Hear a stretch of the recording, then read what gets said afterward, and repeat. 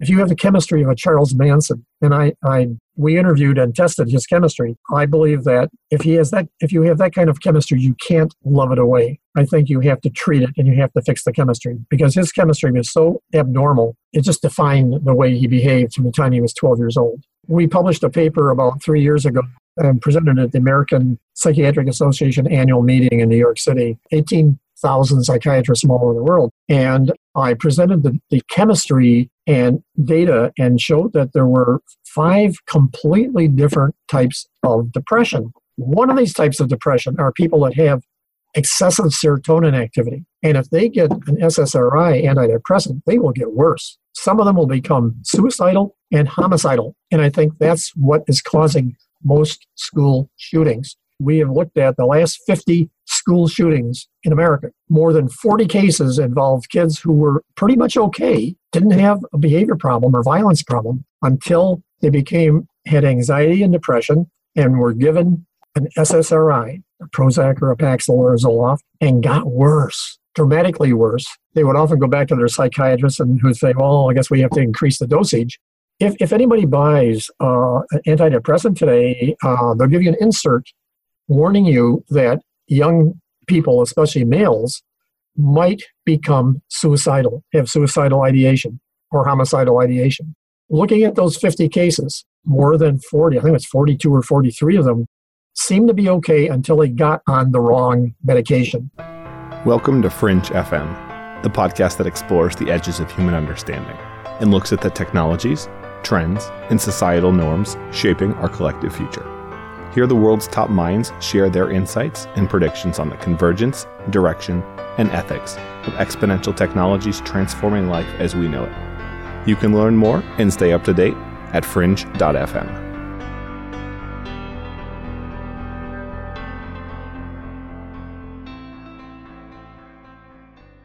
There is a mental health epidemic sweeping the world and the nation. More and more human beings are depressed, leading to acts of violence and a splintering of society. What if I told you that 86% of school shootings in the United States had this one characteristic in common? One thing happens, and then all hell breaks loose. Today we've got Dr. Bill Walsh on the program. Dr. Walsh is the president of the Walsh Research Institute, a nonprofit focused on improving human psychiatry and mental health with nutrient-based therapies, rather than drugs. Over the past 30 years, he's developed biochemical treatments for patients diagnosed with a vast variety of mental health disorders, behavioral disorders, attention deficit, autism, clinical depression, anxiety, bipolar, schizophrenia, Alzheimer's. After working with more than 30,000 patients, he's achieved some incredible results. We'll dive into the science of under and over methylation, copper and zinc imbalances in autism, and causes of depression, all 5 of them, because there are 5 clinical types of depression. Dr. Walsh has been called in to conduct chemical analysis of more than 25 serial killers and mass murderers, including Charles Manson, Richard Speck, James Oliver Huberty, and many more. He's assisted Scotland Yard, numerous medical examiners in the FBI, and looking in mental health. But performance is also a part of it. He's designed special nutritional programs for Olympic athletes, NBA players, Major League Baseball, heavyweight champions,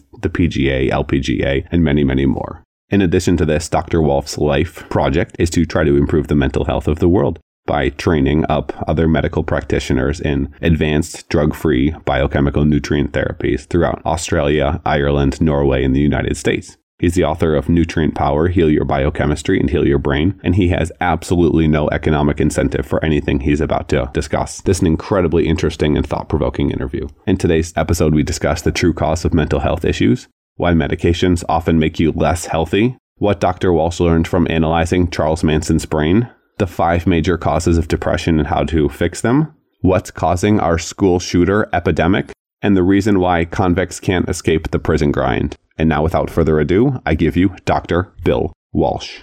Do you run a business or blog and hate hosting and managing your site? If you do, check out WP Engine, the managed WordPress hosting company 500,000 plus sites trust to simplify everything. They've got a special offer just for you listeners. If you go to disruptors.fm/WP Engine, you'll get 35 free premium Studio Press themes with any purchase. Look at our site. I couldn't do this design on my own.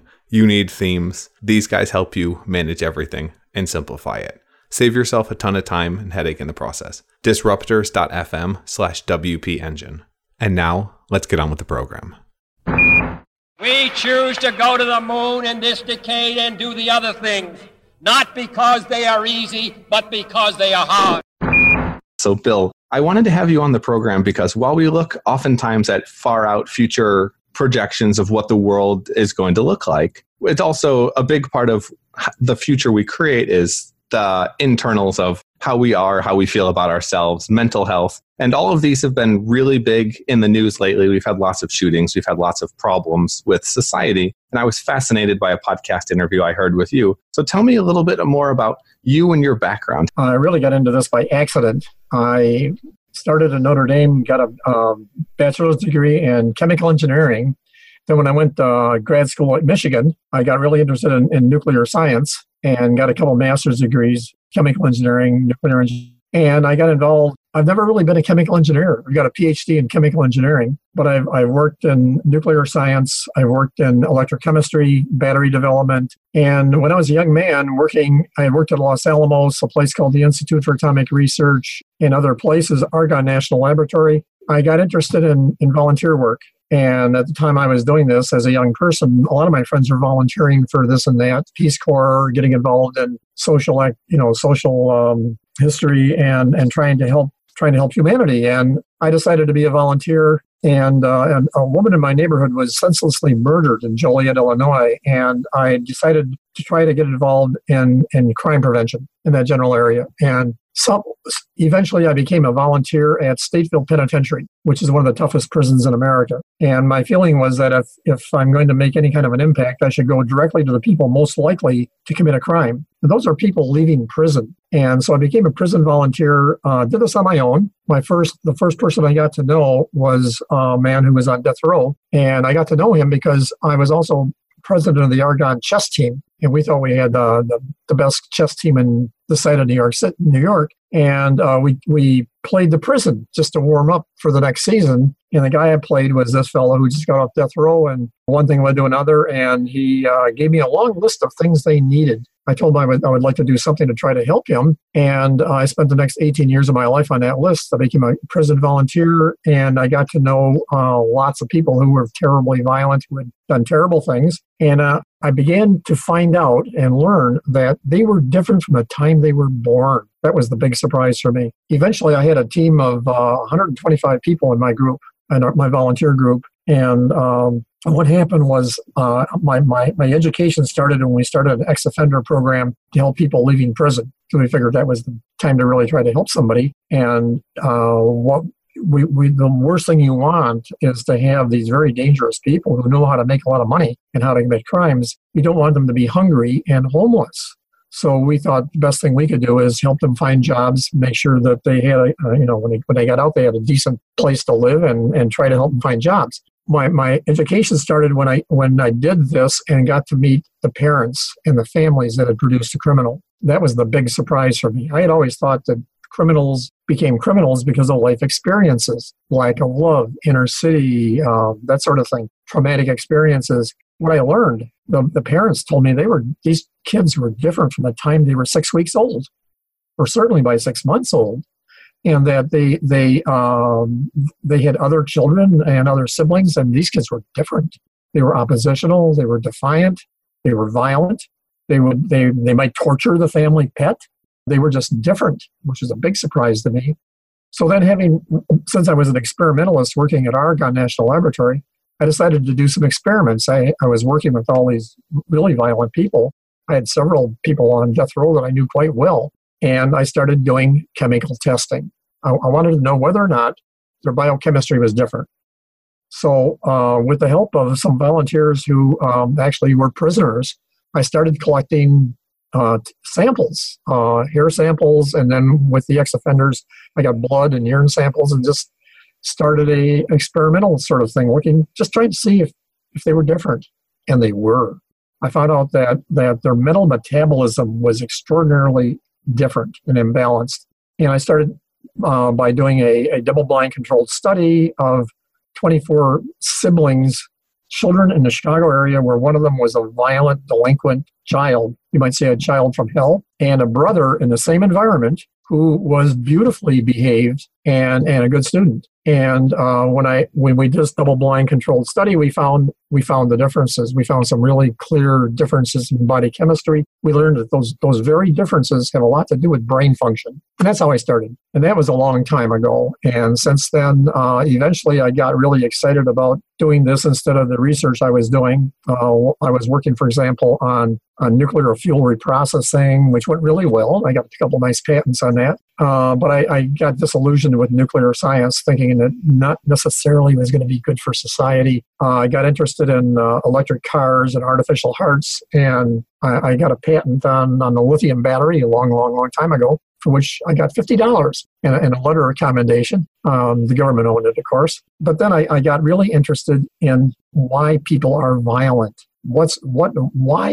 If they are different, and I was convinced by them that they were, how and why. And that's how I started. And I started a not-for-profit public charity. And eventually I decided I wanted to quit my job as an argon scientist and just focus on the science of brain function. And that was a very long time ago. I eventually started a clinic that saw 30,000 mentally ill people, everything from depression, violent children and adults, autism. And one thing I've always done is I've been a collector of chemistries.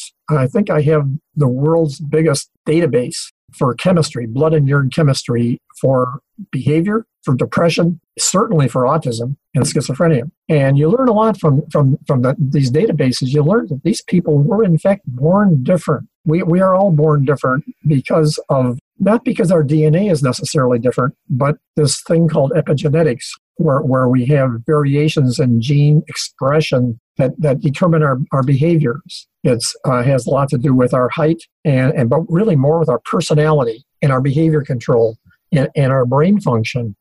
And so it's been, I find it really interesting and exciting, but also there are people that need help. And so I've sort of now, I guess, become more of a neuroscientist than what I had been doing before. And I've learned that problems like depression and schizophrenia and even behavior disorders, many of them involve chemical imbalances that involve nutrient imbalances. And that we with our 30,000 patients, we found that we were able to help people who were on very powerful psychiatric drugs that might have anxiety or depression or some psychiatric diagnosis. We could help a lot of them just by simply correcting the nutrient chemistry. We found out that there were 7 chemical imbalances that dominated mental health, mental functioning, which is great because there are hundreds and hundreds of biochemical factors a human has. But there's only about 7 that really dominate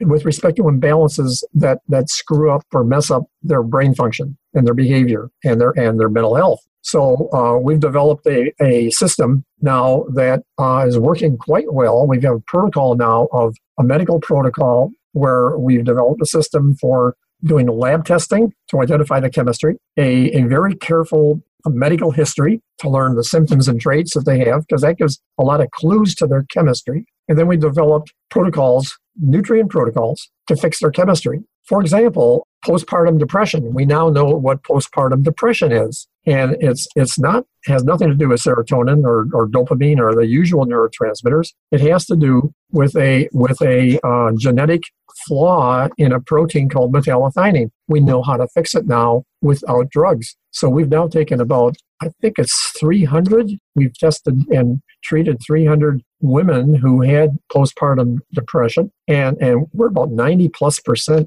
successful in basically fixing it. So postnatal depression can last a lifetime for people who get it. We can fix that. We've also discovered with our depression database that depression is an umbrella term that is really used for about 5 completely different conditions. Mainstream psychiatry has the misconception that depression is a single entity, that basically it has to do, they believe it has to do especially with low serotonin activity. However, that's only one of these 5 phenotypes. So throughout the world, if a person gets clinical depression diagnosis, usually they start on an antidepressant. Well, it's great for the phenotype that involves low serotonin activity, but it's not too good for the rest of them, which is more than 50% of them don't have that kind of depression. We now know, we've now been able to identify the unique, distinctive chemistry abnormalities in the different kinds of depression. And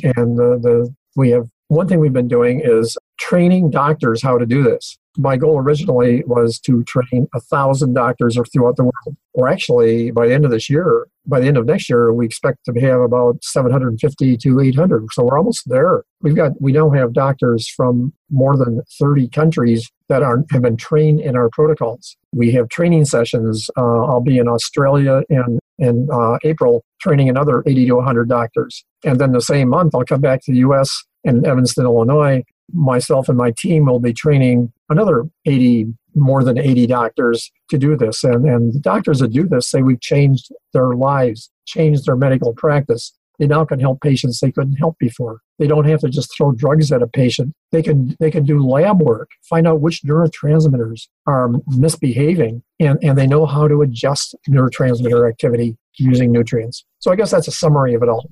I need to inject something here, guys. So Dr. Walsh is running a nonprofit. This isn't something that he's selling. He's training people how to do this and making a fortune doing it. No, this is the anti-pharma. Is the big problem the pharma industry? Essentially, the only way where they're able to make money is on billion-dollar drugs. Is that why people? I mean, why would some random guy like you, however many years ago, be able to figure this out when companies are making billions of dollars? Were they just not looking? It started innocently. Up until the year 1965, we sort of had a Freudian approach to mental health and mental functioning. And the thought was mainly that people had these problems because of life experiences. And so counseling and that sort of approach was number one. And then right around that time, science came to the fore, and we learned that with careful experiments, they found out that really what was the main problem for these people was their neurotransmission and their receptors and the biology of the brain, not life experiences quite so much. They found out for example, in adoption studies that identical twins separated at birth tended to have the same tendencies for depression or schizophrenia or behavior or autism. And so they learned that really it's brain chemistry and brain biology, not life experiences, that was the main issue. So a lousy background and trauma, especially early on, can really mess up anyone. But the main issue is your inborn tendencies that have to do with chemistry. So that was 1965. Well, this was kind of hard to be a psychiatrist in 1966 because can you imagine spending 8 years learning how to help people with mental problems, and you learned all these psychodynamic and counseling tactics, and then your profession comes to you and says, sorry, but everything we taught you is not really what you need to do. It's really, we need to change their brain chemistry and because of these chemical imbalances. Well, at that time, there were all these people who were desperately in need of help. And the only thing they knew that could really impact the brain were medications. So it started innocently, and they were able to help a lot of people. Now, that was okay until 1985, which is a little more than 30 years ago, when they learned, no, it's not that. It's really this thing called reuptake, and it has to do with sort of a complicated way in which neurotransmitters make their way back to the original brain cell that they came from during when a brain cell fires. I don't want to get into the complexity of it, but anyway, what happened is since that time, there was an enormous amount of money and profit in this. There are probably 20 to 30 billion dollar drugs. And so now you have these huge pharmacy companies that are making incredible amounts of money on these drugs, and they're always trying to find the next billion-dollar drug. And I don't blame them. They have shareholders, and they would like to maintain their profitability. Problem is, they become such a huge behemoth. They don't seem to have nearly enough interest in what is wrong, what is causing these problems, and the neuroscience of what precisely is wrong, rather than developing, usually by trial and error, but to a large extent, drugs that can help some people and make their company billions of dollars. So it started innocently, and now it's, and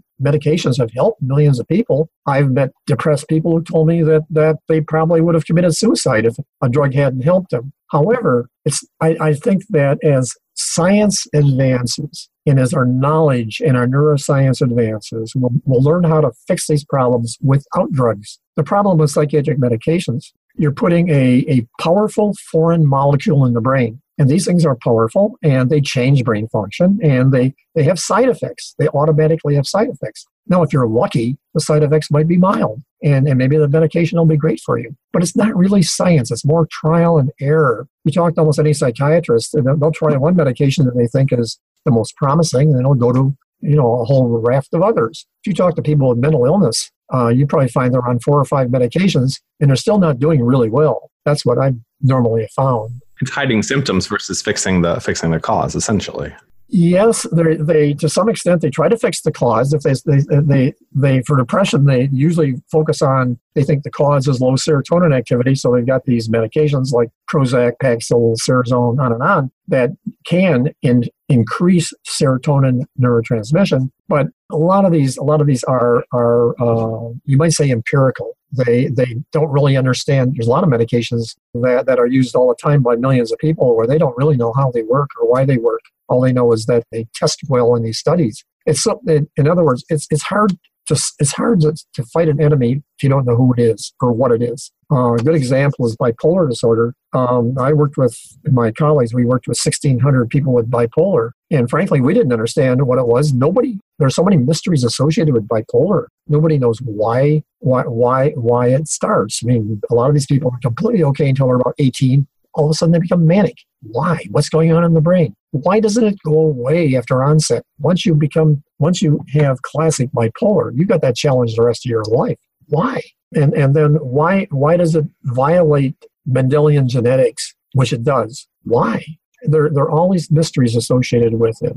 I think the answer really is there's some wonderful neuroscience going on around the world. Unfortunately, most of it's not in the USA. And they're learning more and more and more about how the brain functions. They're learning about glial cells and about ion channel functions and things they're really getting detail and understanding how the brain works, why it works well, and how it can go wrong. And right there, I think, is the roadmap for helping people, probably without drugs. I think that's the future. I think as science advances, I think psychiatric medications will fade away and we'll learn how to correct these things in a natural fashion. I sure hope so. We've had so many school shootings in the U.S. recently. Talk a little bit about the crime stats and then a little bit deeper in terms of how nutrient imbalances cause people to, for lack of a better word, lose their minds.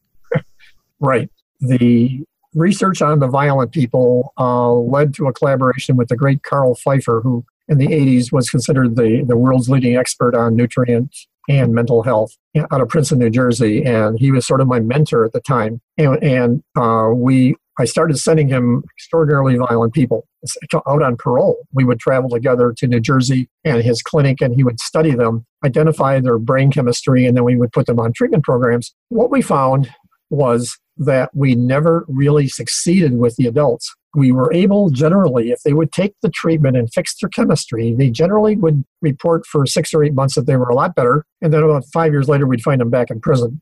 And they would tell me that they were sorry they didn't continue the treatment. And we're not sure exactly why, but we found that in testing and treating children with the same chemistry, the sociopathic children, and believe me, there are millions of them, even in the U.S. alone, plus others who had episodic rage disorder and other forms of, we found tremendously high success rates and we've now done 2 double-blind studies for this and published them.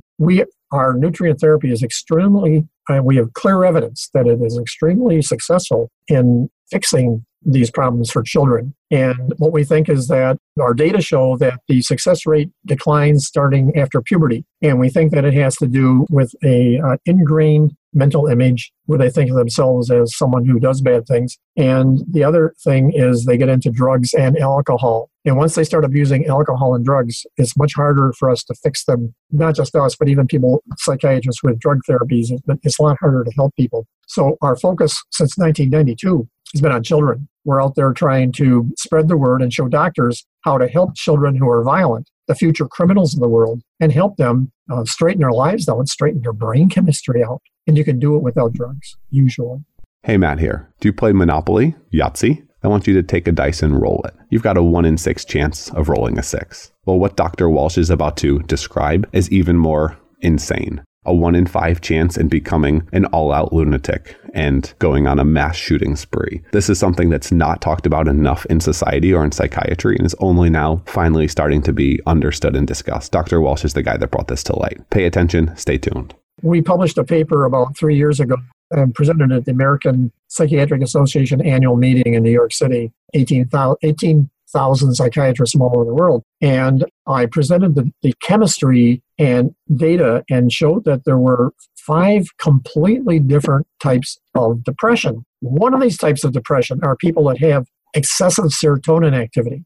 And if they get an SSRI antidepressant, they will get worse. Some of them will become suicidal and homicidal. And I think that's what is causing most school shootings. And I told the group that. People have done studies. I've got colleagues and myself. We have looked at the last 50 school shootings in America. More than 40 cases involved kids who were pretty much okay, didn't have a behavior problem or violence problem until they had anxiety and depression and were given an SSRI, a Prozac or a Paxil or a Zoloft, and got worse, dramatically worse. They would often go back to their psychiatrist and who'd say, well, I guess we have to increase the dosage. And if anybody buys an antidepressant today, they'll give you an insert warning you that young people, especially males, might become suicidal, have suicidal ideation or homicidal ideation. Looking at those 50 cases, more than 40, I think it's 42 or 43 of them, seemed to be okay until they got on the wrong medication. So what I'm proposing for reducing school shootings, and I'm being criticized, by the way, by some people, I don't think it's going to happen by getting rid of the guns. We have 300 million guns in the USA, and even if we could decide to do it as a country, it would take forever to get rid of them. I also don't think you're going to do this certainly quickly by trying to identify people who have mental illness or are unreliable and keeping the guns away from them. I think that's really hard to do. What do you do about people who have a mental breakdown, who had guns and then they have a mental breakdown? Now they got the guns and they're, like you said, they've lost their mind.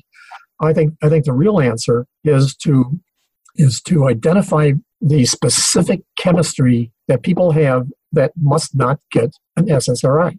And we can do that with inexpensive blood tests. We can do that with blood tests that cost about $150, $200 that any good lab can do. So that's what we're teaching psychiatrists. Our training program is now one of our major activities. Our most enthusiastic doctors are the psychiatrists who are learning. No, they don't just have a half an hour with a new patient and try to decide what drug to give them. They now can do some blood work, find out which neurotransmitters are misbehaving. And if it happens to be this one type of people, they get more violent after SSRI, they can avoid that and give them the right medication or give them art therapy. So basically, up until today, psychiatrists have more or less been operating. It's the same they have 200 years ago, with at the exception of medical, some type of drug, essentially mostly SSRIs to block serotonin reuptake. We're moving into an era, at least ideally we're moving into an era where people are starting to understand much more of the causes of both mental and physical well-being and sickness. It seems a ton of it is caused by epigenetics, either nutrients, your environment, etc. How do you deal with other people that are focused on similar related areas of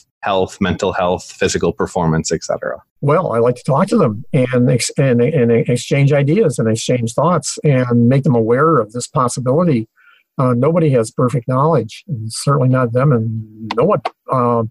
But they need to know this. And really, we're learning more and more that a lot of the major problems, including cancer and schizophrenia, post-traumatic stress, we're learning autism, for example. We're learning that they have a lot to do with your DNA deteriorating with time, that with oxidative attack, assault on our DNA. A lot of people don't realize your DNA is nourishing every cell in your body every second you're alive. And this nourishment involves enzymes and proteins that are genetically expressed. And most of these complex disorders happen when your DNA stops doing the job right. And it's called because of epigenetics. And the chemicals that go to every cell in your body are now not the nutrients that you need to perform. And if this happens to be happening in your brain and your glial cells and your neurons, your brain neurons, your brain cells, if they start malfunctioning, it might be because, and often is because of this. We're convinced that's the case in schizophrenia, in bipolar post-traumatic stress, and we know what's happening in cancer. The cancer researchers are leading the way with epigenetics, and that's where most of the really great research is going on. I go to conferences once in a while pretending to be a cancer researcher because I want to know this science and start applying it to mental health. And we have started applying it to mental health. We now know, for example, there are nutrients that act as serotonin reuptake inhibitors. That's what an SSRI is. That's what an antidepressant is. We know that that this thing called SAMe, which is a nutrient you can get at a health food store, methionine are serotonin reuptake inhibitors by an epigenetic mechanism. Our first epigenetic mechanism, I think I was the first person in the world to ever do a nutrient epigenetic therapy, and that was in 1990 when we developed what we called a metallothionein protein, where we learned how to enhance genetic expression, the rate of expression of a gene. And that's becoming all the rage now, and even the pharmaceutical drug companies are really starting to work at that. What's really new is the knowledge about glial cells. Glial cells. We've known since 1826 that the brain has all these glial cells that pack around the neurons. And for about 100 years, people thought that was just to support these really delicate brain neurons, which are tiny. You've got 80 billion neurons, similar number of glial cells. Well, what we're learning is that the glial cells are directly and intimately involved in brain function. They nourish the brain. The brain has these every brain neuron, or 80 billion of them, all day, every day. They have nutrients coming in from the outside, and they have nutrients coming in by genetic expression from that neuron. And both of these nutrients are important. And when it's now becoming one of the lead theories of Alzheimer's is that the nutrient flow to the neurons is beginning to fail, and that's why some of these neurons are dying off quickly, like in Parkinson's or in Alzheimer's. I think this has great hope for the future. The knowledge of this now gives us a whole new number of targets for straightening out and correcting things in the brain that I think we can correct. And we can maybe cut off a lot of these at the pass. I think we now know that cancer is epigenetic in nature, namely that we used to think that everybody would have some cancer and at some time it would sort of take over. No, it's an event. Cancer is an event when your DNA repair can't do the job and you develop a permanent abnormal, what they call a cancer stem cell that keeps cranking out the wrong chemicals and causing the cancer. And it's epigenetic, and it's caused by DNA weakness. And that's what aging is. Why do we age? We age because our DNA loses integrity gradually. And we're beginning to know why. The main thing is the problem with epigenetic disorders is when you get an epigenetic disorder like schizophrenia or cancer, what happens is that it's not just one gene that gets screwed up. We have about 20,000 genes that make proteins to nourish us. You probably have 100 of them or more. And the problem is that makes a very complex disorder.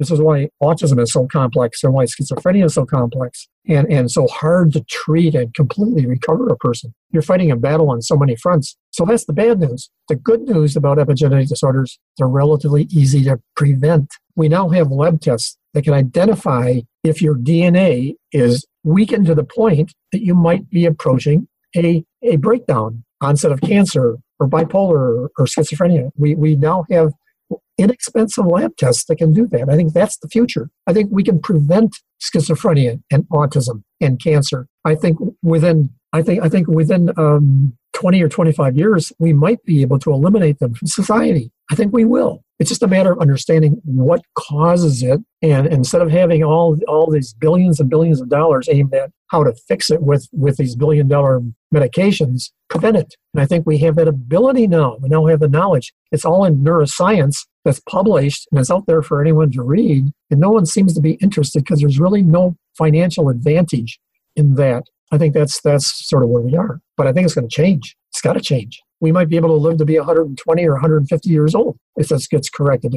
If we learn how to protect our DNA, and we do know how to protect our DNA, but very few people do it. Then the people that do it well will be the ones who succeed and make the money. And hopefully we start to at least move towards that as a species. How much of the damage theory and what you're talking about now is just mitochondrial dysfunction happening, essentially the powerhouses of our cells in all of us? Part of it. It's certainly a part of it. We were investigating bipolar disorder for the last 4 years, and for 2.5 years, we thought it was a mitochondrial disorder. We later learned, no, that's not really what's wrong, what's causing bipolar. We just published a new theory of, we think we know what bipolar really is now, and I'm writing a book on it that should come out in a couple of months. And we presented that at the American Psychiatric Association meeting.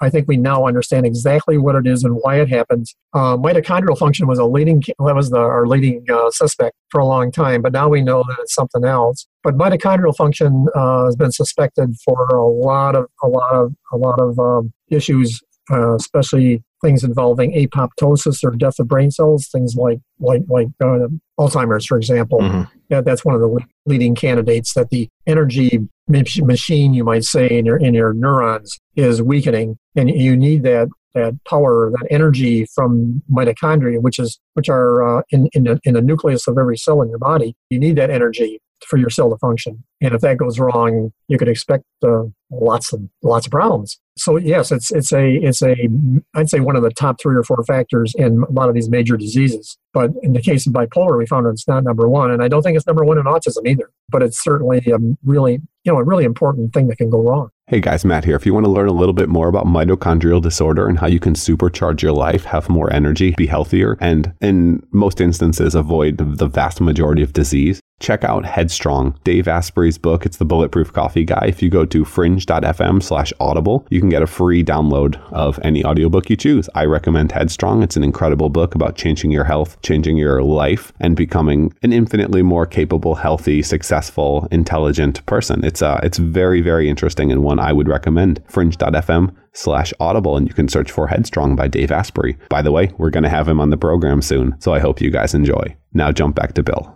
One thing I find very frustrating with health, performance, everything really is, it's not necessarily one thing ever. It's always a combination of factors. We're systems living in complex systems. So there's a lot of things that can go wrong, and all of those interact. So like, for instance, people that want to be healthy, they understand I can take this medicine and it will make me feel better. My foot pain will go away. But they don't think about the fact that the other things they put into their mouth also affects the internal chemistry and what's happening. People don't think about food as a drug, so to speak. How would you change healthcare if you could? Well, I think people need to know about biochemical individuality, that each human being is born different from the others. And it has to do with these things called SNP mutations, the fact, and it has a lot to do with epigenetics, but also with variations in genetics. And so we're all born different.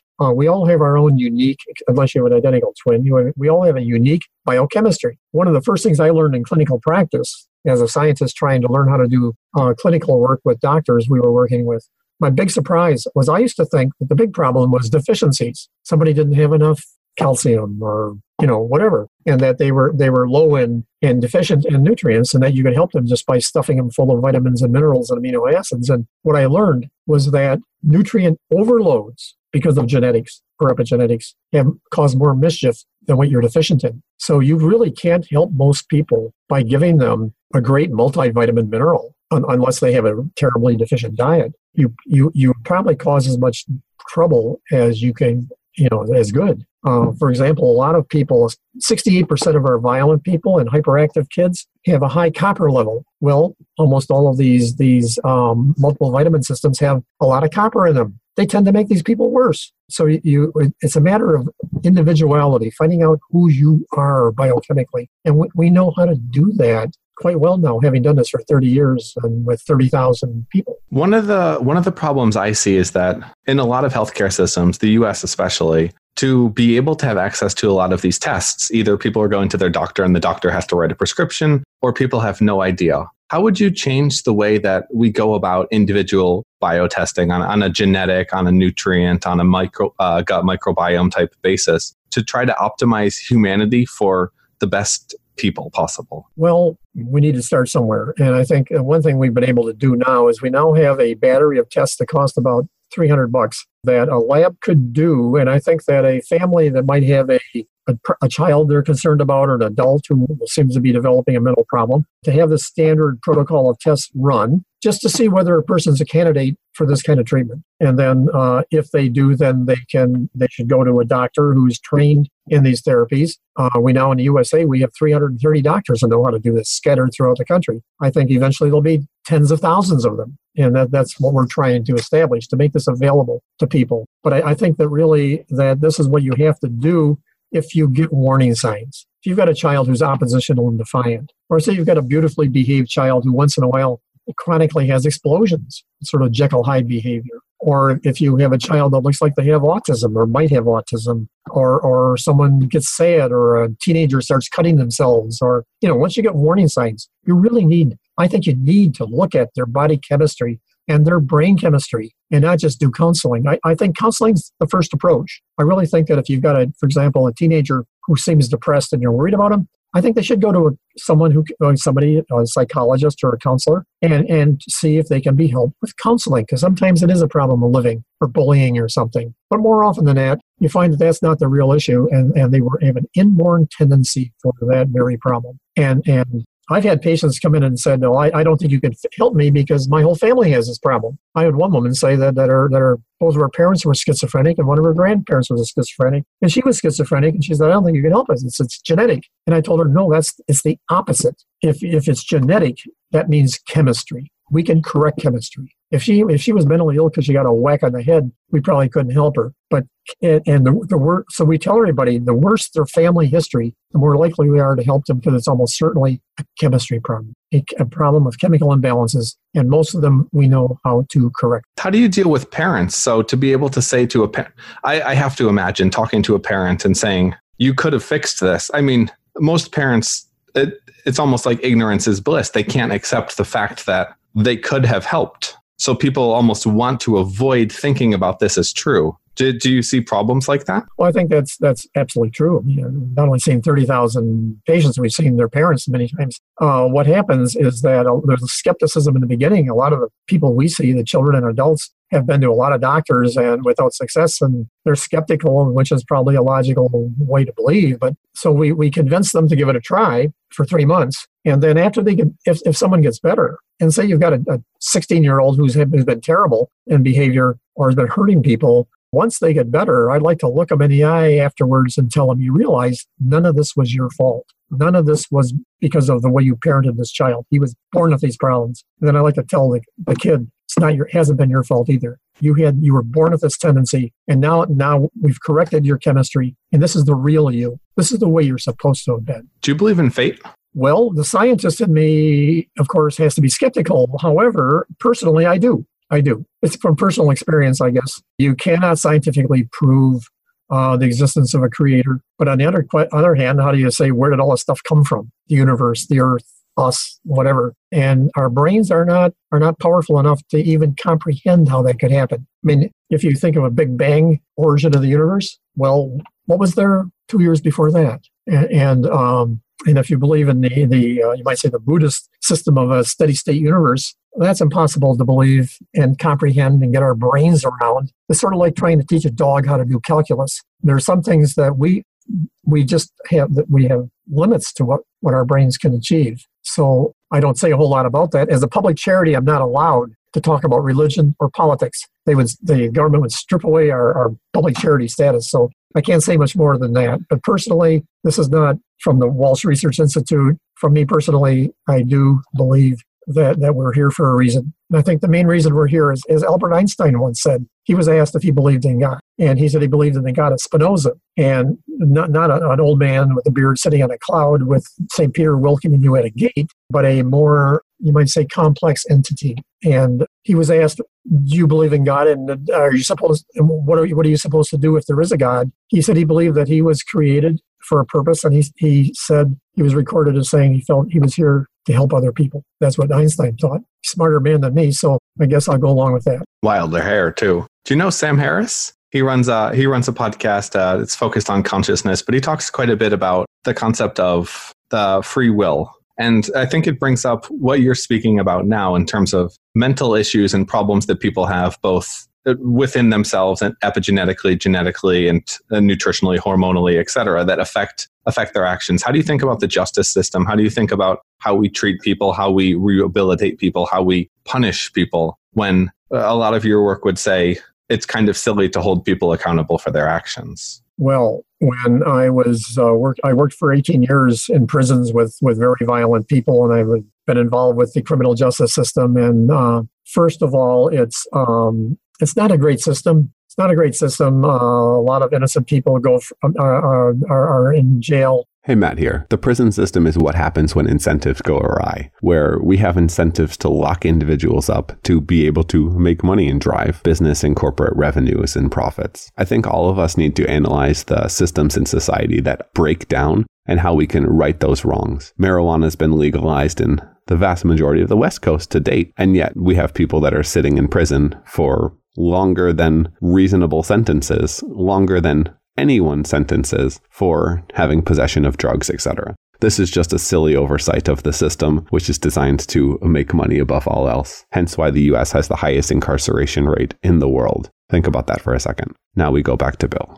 Free will. The question is, how much responsibility does a person have? Well, it depends. I've had violent schizophrenics who could not control their violent tendencies. They didn't have free will. They didn't have it. There are people with obsessive compulsive disorders who don't have free will. Unfortunately, that includes pedophiles who have an obsessive compulsive disorder. And if put in a situation where they have the opportunity to harm someone, it'll happen. The degree of free will varies from person to person. I think most of us have free will, and we can choose whether to act or not act. Unfortunately, there are a number of very dangerous people who don't have free will. As far as the criminal justice system, it wasn't really till about 75 years of our country that we even had prisons. We didn't put people in prison early 1800s. I think a lot of people are in jail that shouldn't be in jail. I guess especially in California, it's sort of bankrupting the state, the amount of people. And there are more prisoners in California than any country in the world, including the United States. And they're all there for marijuana, which is now legal. They're there for political reasons, being tough on crime. And they had a three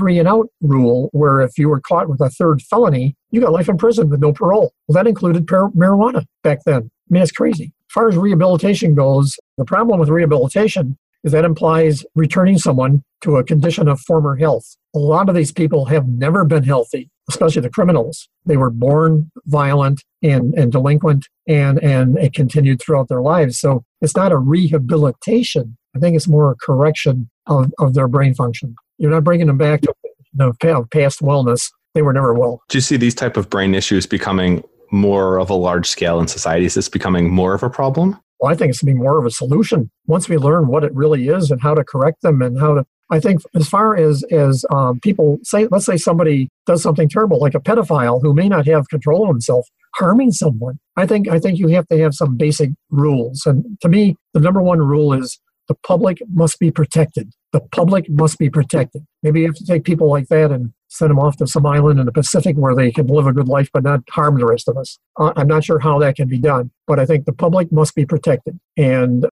I guess then the next question is, are we being protected by popping people in prison? Well, I was in prison as a volunteer working with hundreds of people, and I can tell you it's not doing the job. I think there should be a sign in front of prisons that say, warning, this place may be dangerous to your health. The reason is, if you've got someone who committed a violent crime, say they attack somebody and hurt them. If you have somebody who harmed someone and is now in prison, what we tend to do is maybe lock them up for 10 years, put them in a cell, and then after 10 years, you suddenly turn them loose and give them maybe $50 or $100 and say goodbye and expect them to be okay.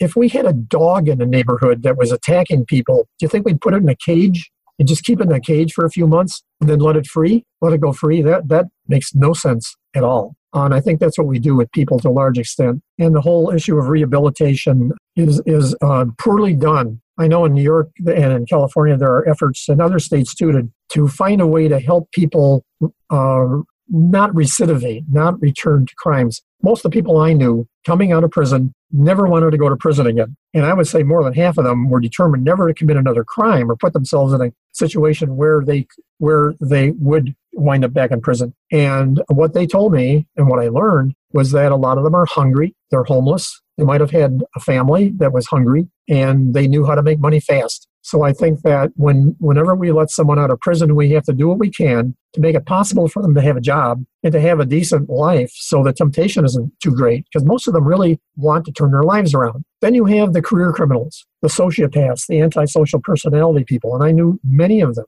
Some of my best volunteers were sociopath ex-convicts, and they're not going to change their attitudes. They have a negative feeling about the world. They have no feeling for other human beings, and they're narcissistic.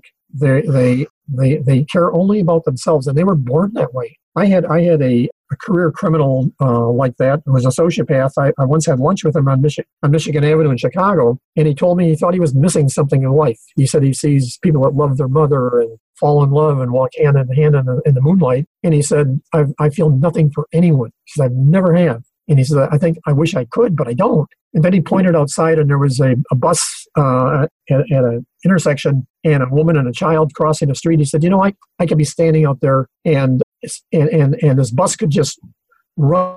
So I think there are some people, the sociopaths in the world. What I've learned is that we have great success in helping children with that kind of chemistry.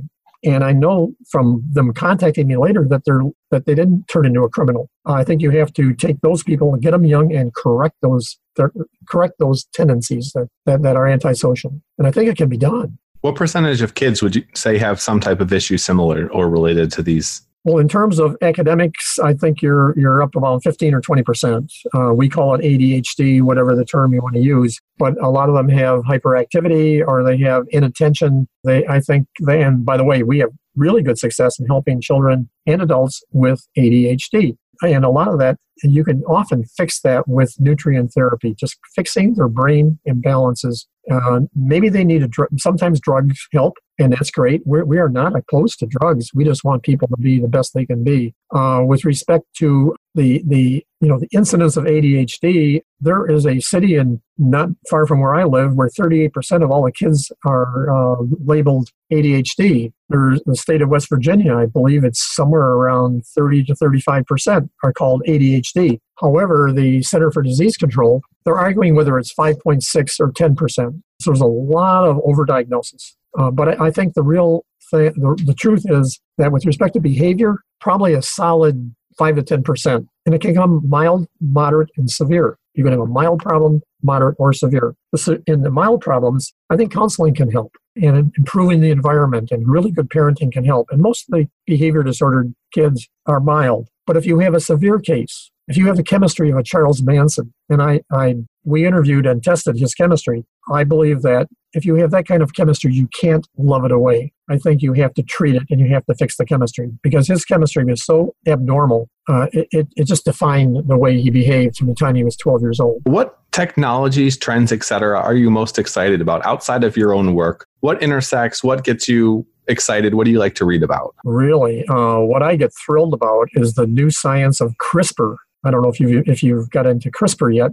Gene editing. Now, this all started 3 years ago, and it started in really in a big way 3 years ago with a Nobel Prize in chemistry by three people from 3 different parts of the world who learned about DNA repair. We now know that we have 30 trillion DNAs in our body. Okay, that's the average person. And if you take every one of these tiny DNAs and stretched it out, it would be more than a meter long, more than 6 feet long. If you took all your DNAs in your body and put them end to end, they would go to the sun and back 400 times. It just shows how much DNA we have and how complex it is. What we've learned is that we know is that our DNA is being assaulted and ravished and ravaged between 10,000 and 1 million times a day. Actually, 10 million times a day. And it's being ripped apart, your fragile DNA. What this Nobel Prize study was they found out something really remarkable. Our DNA immediately gets fixed. You could have your DNA strands, your double helix ripped apart 1,000 times in a second. It'll get fixed. It's just remarkable. And they learn, and what they got the Nobel for was they worked out the detailed mechanisms of how that happens. And it's fascinating and it's remarkable. It's like we have 1,000 repairmen in each one of our little tiny nucleuses fixing our DNA, because it's constantly being ripped apart by cosmic radiation, by oxidative stress, but just by natural chemistry. So what that led to CRISPR, and what CRISPR is, we now have an enzyme that they like to call a scissors enzyme. And if you put it into a person and get it near a gene, it'll cut the DNA. It'll snip it. So we now know how to cut out, at least briefly, a gene. Well, we now have something called a guidance RNA, which is an enzyme that now they know how to make. They know how to make this in a laboratory. And what they've learned is that every single gene we have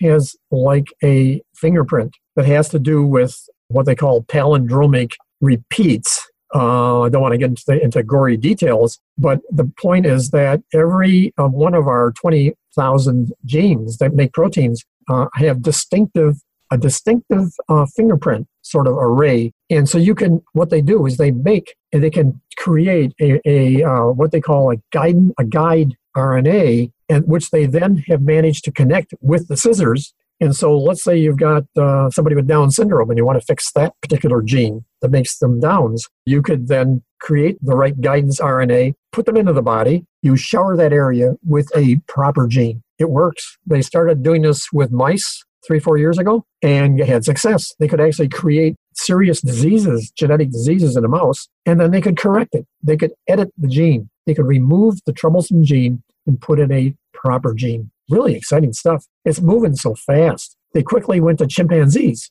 and it seems to work beautifully there too. And then about 6 months ago, they started working on human embryos, putting, correcting and editing genes in a human embryo. And now they're doing human testing. Just in the last, 6-8 weeks, human testing has begun. I'm not sure when they started, but it's happening throughout the world. It's exploding. That's what's really got me excited, because for example, there's a lot of orphan diseases that can really wreck a person's life and make their life short, or it can give them a really low quality of life. And we know the genetics, sometimes these are just one gene that's going amiss. Wouldn't it be great to be able to, at birth, be able to fix that gene and not have that person develop that way? I really think that since DNA, loss of DNA integrity has everything to do with aging, and I think has everything to do with cancer and heart disease, I think we have a really great chance of future generations, I don't know how long it's going to take, of people having a really good life, healthy life up to at least 120, maybe beyond.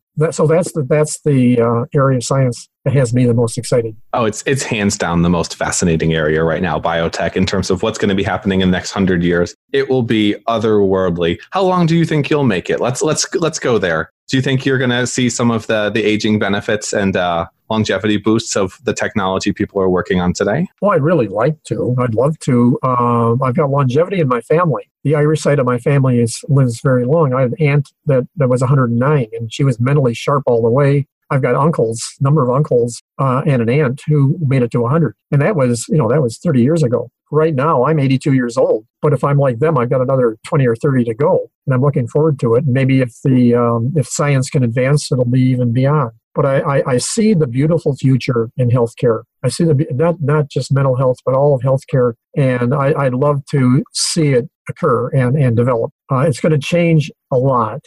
A lot of industries are going to fade away. And I think one of them might be the pharmaceutical industry with time. But I think it's going to help society. I think it's a better life for everyone. For me, I'm a little bit obsessive compulsive. I can't, in the morning, if I don't do a couple of Sudoku puzzles, the day doesn't go well. I'd rather not have that because that takes time. But there are all kinds of genetic and epigenetic things that if we didn't have them, they could be better. So maybe, wouldn't it be great to take our unique DNA and be able to fix the parts of it that are harming us? We wouldn't all be the same. We've now had enough tens of thousands of years of DNA changing that our DNA are, from person to person, unless you've got an identical twin, are quite unique and different. So we will always be uniquely different. But wouldn't it be good to get rid of the disease genes or fix that part of our DNA? I think it's coming. it's coming, and now there's an ethical problem with it. And even the research on human embryos has an ethical problem, and I think it's banned in the USA. But if we don't do it, someone else will do it.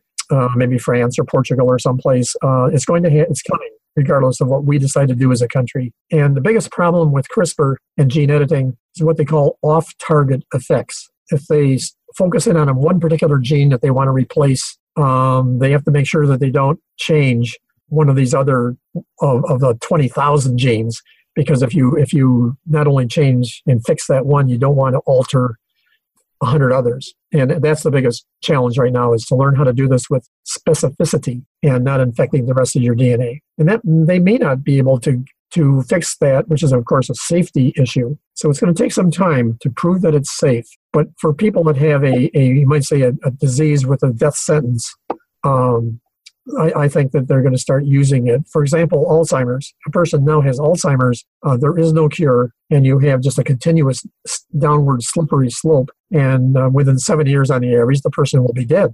I think with a condition like that, a fatal disease with no realistic hope of a fix or a cure, I think we're going to start with them. And hopefully this will all be successful, and then we can all benefit eventually. I think we would all roll the dice if we were in that situation. And if I have a 10% chance of getting cancer, then hell yes, I'm going for it. I know we've had you for a while now, Bill. I have one last question for you before I let you go. And that's, if you could leave people with something, a quote, a call to action, something to look into, etc., what would it be and why? Well, health-wise, I think they need to know their biochemistry. And I think they need to find someone who, and now there are hundreds of doctors quite expert at helping a person identify any chemical imbalances that are harming their life. I think they should do that. As a person, personally, I think really what a person should do is, I think we really do live to help each other. And